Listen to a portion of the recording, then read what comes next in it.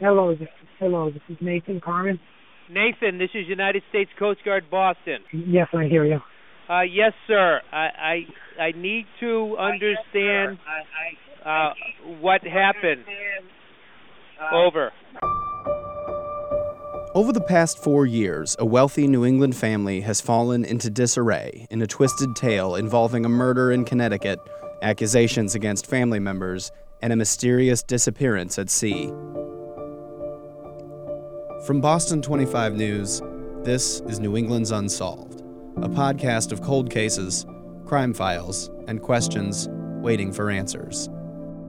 I'm Dalton Main. On today's episode, we'll take a look at the murder of New Hampshire millionaire John Chocolas, the investigation into his grandson, the legal battle over his fortune, and one massive Coast Guard search on the Atlantic Ocean.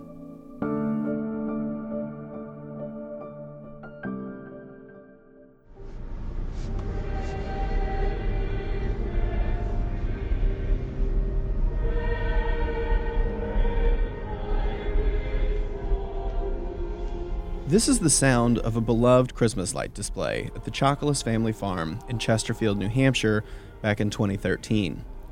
It's a YouTube video shot through the windshield of a car driving along a path of beautifully illuminated trees, bushes, and wireframe figures. Chocolas and his wife would set this up every year and collect donations for local charities.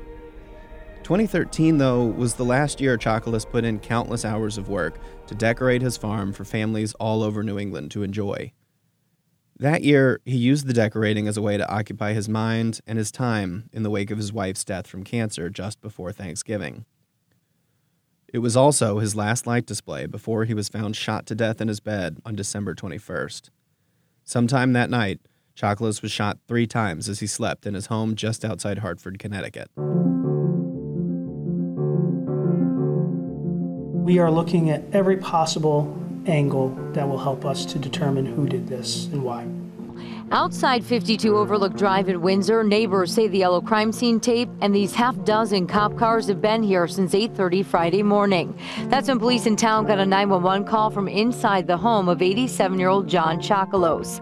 On the other end of that line, officers say it was one This of is a news report from WFSB News in Hartford, Connecticut, from the day John Chocolas was found dead by one of his daughters. Inside the home, we found that he had suffered a gunshot wound to the head. Here's Hartford Police Captain Tom Lepore speaking to WFSB back in 2013. We can't speak about any of the investigative leads at this point or motives, but we are looking at a number of different angles. We're speaking with all family members to try to develop lists of anyone who might have had motive, reason to harm him.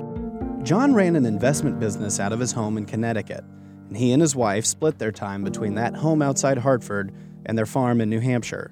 He does have holdings up in the New Hampshire area, an estate in Chesterfield that every year he decorates. He and his wife would decorate, for Christmas and invite the public to come through with a donation to the local food bank. It was a tragedy for both a family and the 2 communities Chocolas called home. My father, while he lived a small life, he was a very large man, and to know him, you could never forget him. His daughter, Valerie Santilli, spoke to WFSB a year after her father's murder, explaining how difficult it was living with no answers. It's been quite difficult because he died suddenly and tragically. The worst part is that it's been a year, and there's still no answers as to who committed the crime. Publicly, the case went cold, but the fact that John Chocolas was murdered never changed. This person killed, at least once that we know of. This person's gotten away with murder, and chances are it will happen again. Police did have a suspect, and detectives followed the evidence, or rather the lack of evidence, to a dead end. The last person to see John alive was his grandson, Nathan. Nathan had been to dinner with his grandfather the night before and was supposed to meet his mother at 3 a.m., but she told police he wasn't heard from until 4 a.m. Police eventually asked for an arrest warrant for Nathan, but it was returned unsigned. The judge wanted more information. Here's what police did have. Nathan was the last person to see John alive. Nathan was late to meet up with his mother. and when police asked for certain items from Nathan, like the GPS device he was using at the time, they were told it had been discarded. And later, police would discover Nathan had purchased a rifle that matched the caliber bullet used to shoot John. But when police asked for the rifle, Nathan told them he lost it. The simple lack of evidence can't convict Nathan. No bullet casings were found in John's room, and the room itself had been cleaned of any physical evidence. What might have convinced some investigators that Nathan could have been motivated to kill his grandfather was the enormous estate left behind. At least a portion of his $42 million estate was set aside for Linda Carmen, Nathan's mother. And the case was quiet until September of 2016. Suspended search for a New England mom lost at sea after her boat sank. Her son somehow was able to survive. The woman left Point Judith, Rhode Island, more than a week ago with her son. Her 22-year-old son was rescued about 100 miles south of Martha's Vineyard. He's on his way back to Boston right now. Fox 25's Bob Ward is live in Boston. And Bob, there are a lot of unanswered questions, and it's a bit of a mystery about what really went wrong. Yeah, you know, this is a real mystery. The Coast Guard searched an area roughly the size of Georgia for almost a full week, and they couldn't find Nathan or Linda Carmen. The search was actually called off, but Nathan was found yesterday. A freight ship found him. He's on his way back to Boston. He is said to be in good condition, but his mother is apparently lost at sea, and there are a lot of questions about what really happened. More after the break.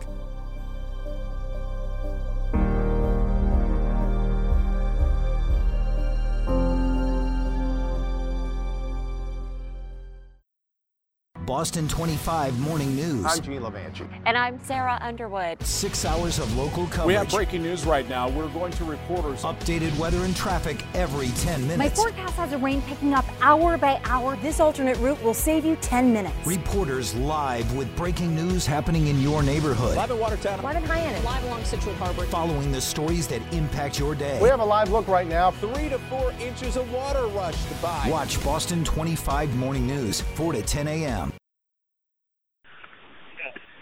Hello, this is Nathan Carmen.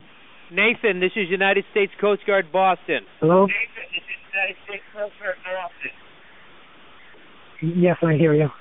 Yes, sir. I need to understand what happened. Over. What happened? Over.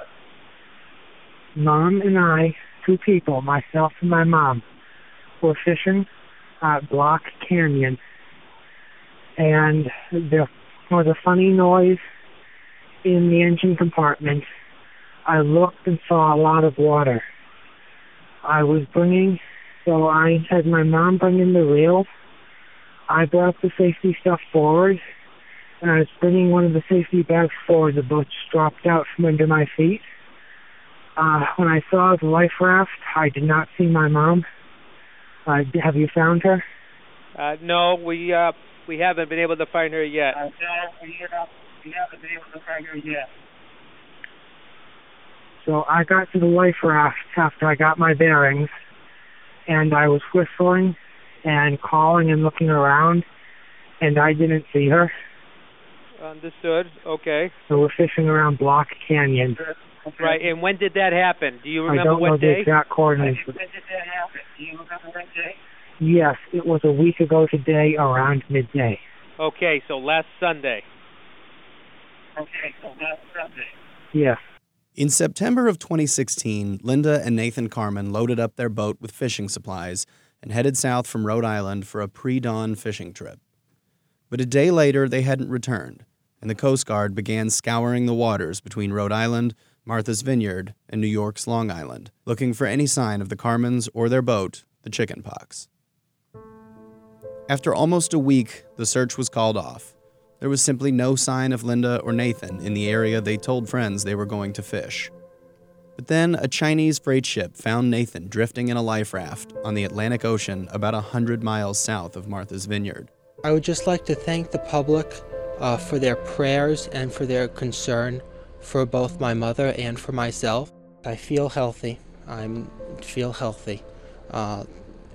Emotionally, I've been through a huge amount.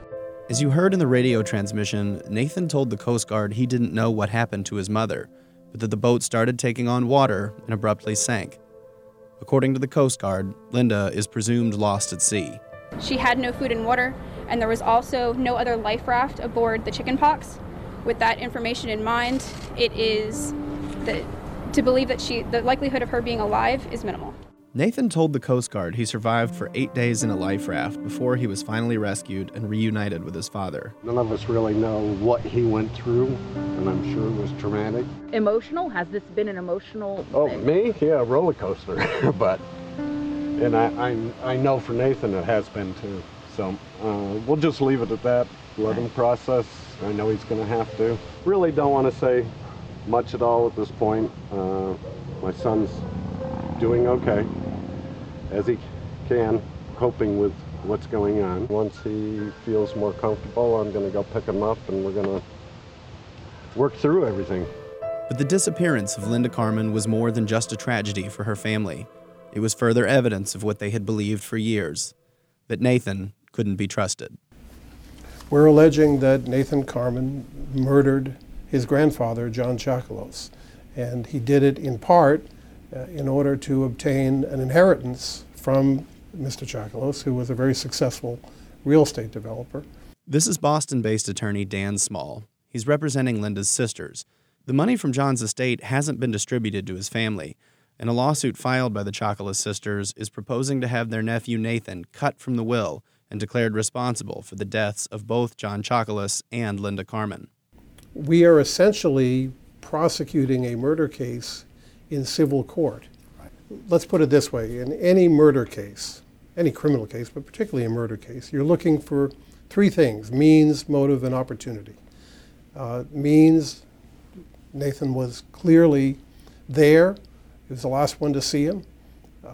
Motive, he stood to inherit a great deal of money. And opportunity, he was there, was the last one to see him. And also, you have extraordinarily troubling evidence about Nathan essentially covering up and hiding this crime. He apparently destroyed his computer hard drive before the police could get it, destroyed his GPS, and most important, he got rid of the gun that we believe was used in that murder.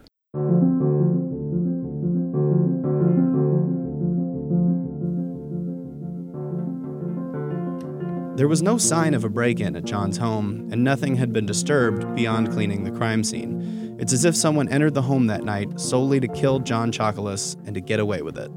No sign of a break-in, and no sign of anything taken or even disturbed in any way. How did the family is dealing with that loss, which is an immense loss. Did they suspect Nathan at this point? Well, I don't want to talk a great deal about the details of the family, but you can imagine your first reaction is always going to be to protect the family and to assume that your family members acted appropriately. And the point at which you begin to see that the police believe that he is the murderer and the evidence points to that, it's a terrible moment for any family, and particularly for a family that's been as close and loving as his family. And how was the relationship with Nathan and his mom? Were they close? It was, by all accounts, a very up and down relationship, just like with the grandfather. But fishing was one of the few things that Linda Carmen was able to do to spend time with her son.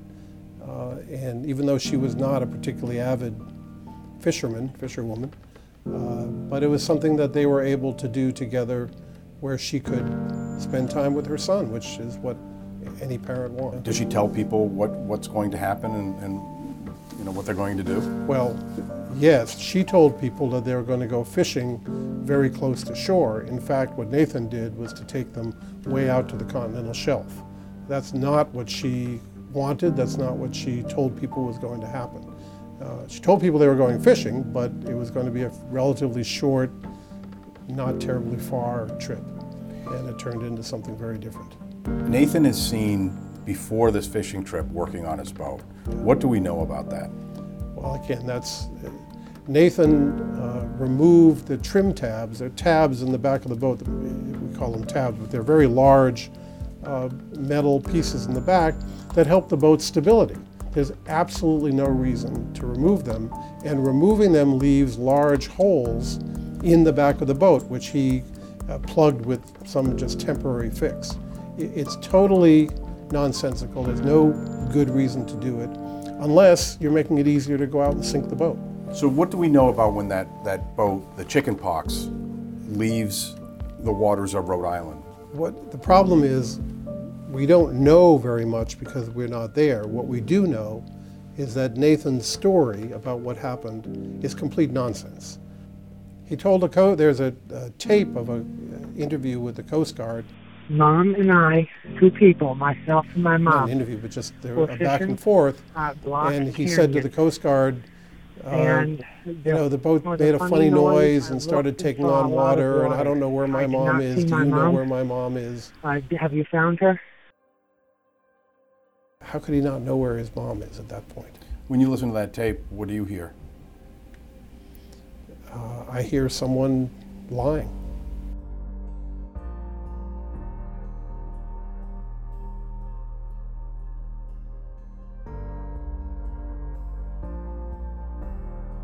The mounting circumstantial evidence around Nathan Carman has led to a media frenzy. Police from several states continue to investigate a Vermont man who spent a week lost at sea after his boat sank off the coast. What I've learned is that investigators considered Nathan a suspect and told a judge that he was also a gun owner capable of violence. Fox 25 is uncovering new information about Nathan Carman's troubled past and violent childhood. Neighbors described Nathan to police as a time bomb waiting to go off.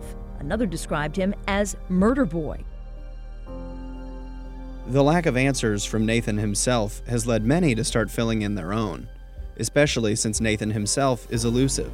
The phone number he listed on insurance forms is disconnected, and when we showed up to his home in Vermont, we found a sign barring journalists from his property.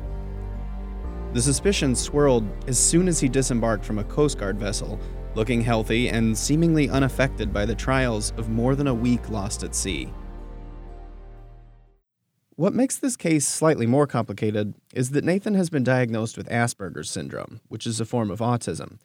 You may have noticed his monotone voice in the radio transmission with the Coast Guard and in his interview with reporters. Well, I think he's been diagnosed with Asperger's, and I think he presents very much like a person with Asperger's. This is Dr. Ellen Broughton. I think the media has reacted in a way that they should. When you're interviewing someone, you're interviewing them, not just what they're saying, how they're saying it, what they look like when they're saying it. I think in his case, that's not necessarily particularly meaningful because he's presenting as someone with Asperger's. So you can't interpret his behaviors in a way that you typically would as you're interviewing somebody. We spoke to Dr. Broughton about Nathan's Asperger's diagnosis and what it means to look at some of his behavior in the wake of these tragedies. Okay, so I'm a clinical psychologist and the director of the Learning and Emotional Assessment Program at Massachusetts General Hospital.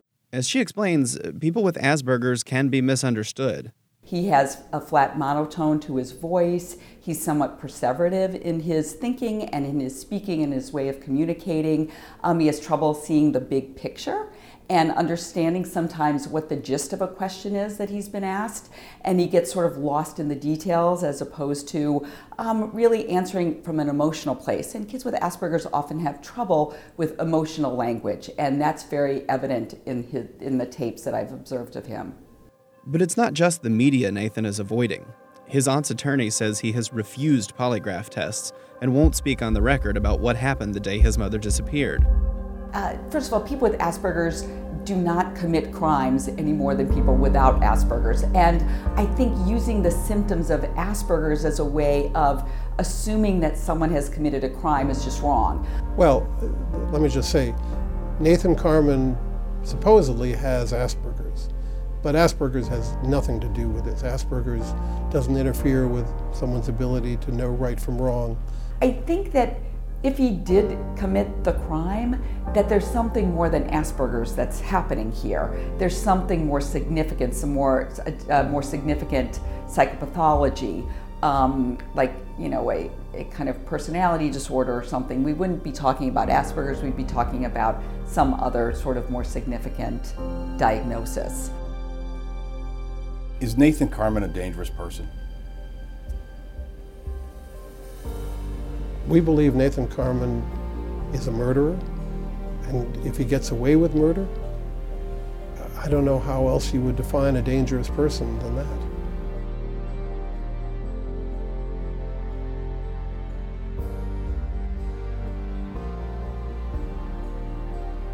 Billboards have been posted all over New England, and a large reward has been offered for information that leads to John Chocolus' killer. But a case that started late on a December night almost 4 years ago in a Connecticut home has been swept out to sea and brought back to New Hampshire's Probate and Trust Court, which will decide what to do with John's estate and whether Nathan Carman was the person who shot John Chocolus in his sleep.